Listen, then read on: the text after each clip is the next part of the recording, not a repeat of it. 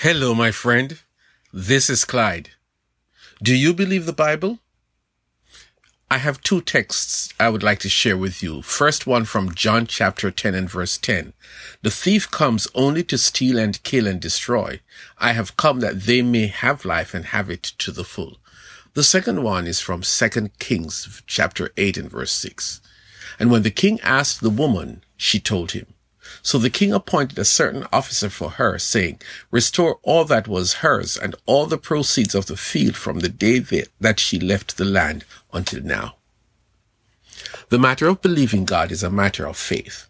For many people, it is hard to believe in something or someone that is not determined by modern features, a body, a residence, a life that ordinary people can verify. It is a matter of faith, especially as the Bible itself speaks on the matter. By faith, we understand that the universe was formed at God's command, so that what is seen was not made out of what was visible. It is really faith because there was no news team present to record and report on what was happening when the world was created. We have no photographs to support the story. This is where faith comes in, and faith tells us that the world was created just as it is in the Bible.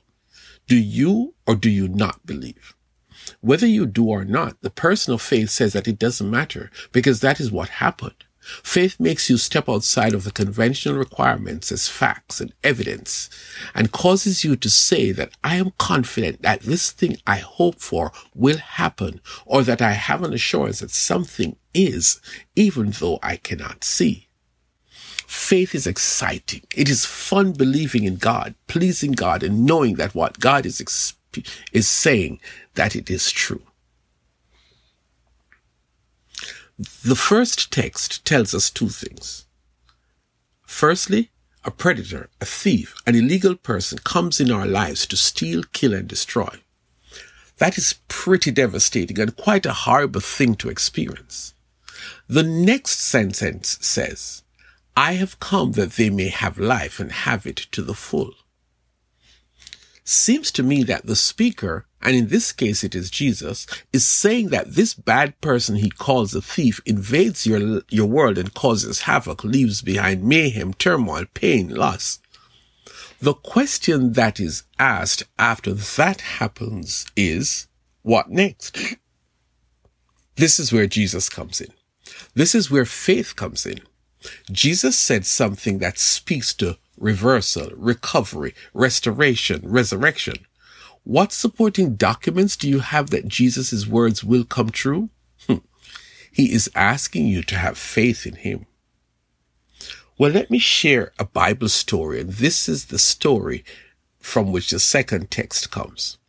In ancient Israel, there was a woman who got a message from a prophet named Elisha that she should take her family outside of the country because there was going to be a famine, which is a severe shortage of food. She left and lived outside of Israel for 7 years, and then she returned home. But when she did, her property was taken over by some unauthorized person or persons. What should she do? She goes straight to the king, who at the time was hearing the story about a woman whose son had died. The prophet prayed, the dead son came back. Well, what is the likelihood that this is the same woman that is featured in the story the king was hearing, probably for the first time?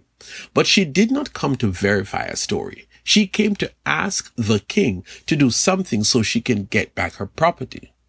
Well, let's see if this faith thing works. She was in the right place at the right time. The king asked her to confirm if the story about the boy who died and came back to life, if it is true. She confirmed. What next is what Jesus said. The king ordered a palace official to take up the case. It happened just as what the king had instructed to do.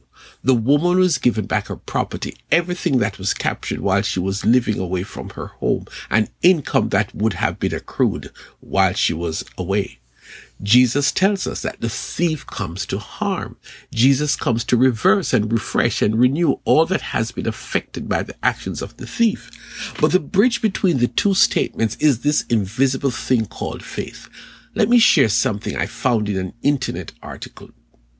Only 20% of people in the US now say that they view the Bible as the literal word of God, record low, while a record high of 29% of Americans agree that the Bible is only a collection of fables, legends, history, and moral precepts recorded by man. The number of Americans who take the Bible as God's actual word has decreased from 24% since 2017 and is only half of what it was when that belief peaked in 1984, says a Gallup report. 49% of respondents said that the Bible is inspired by God, but not all is to be taken literally. This article was published a day ago by Moira Ritter, a writer for the Charlotte Observer. What am I saying? It is unfortunate that people have devalued the Bible to nothing more than a collection of fables, legends, history, and moral precepts recorded by man. My friend, the Bible is far more important and authentic than any of those folks could ever imagine. The Bible is as real as tomorrow's headlines. It is so real that I ask of you, with no fear of contradiction, that you exercise faith and put the Bible to the test. The Bible is so real that more and more people across the globe are finding out that the Bible is in fact genuine and one that can stand or withstand any debate on its authenticity. But don't take my word for it. Call up your faith and set out to prove for yourself that this Bible that millions and millions of people live by is real, and to doubt it is to put your future in jeopardy. I believe the Bible, and I invite you to do so too.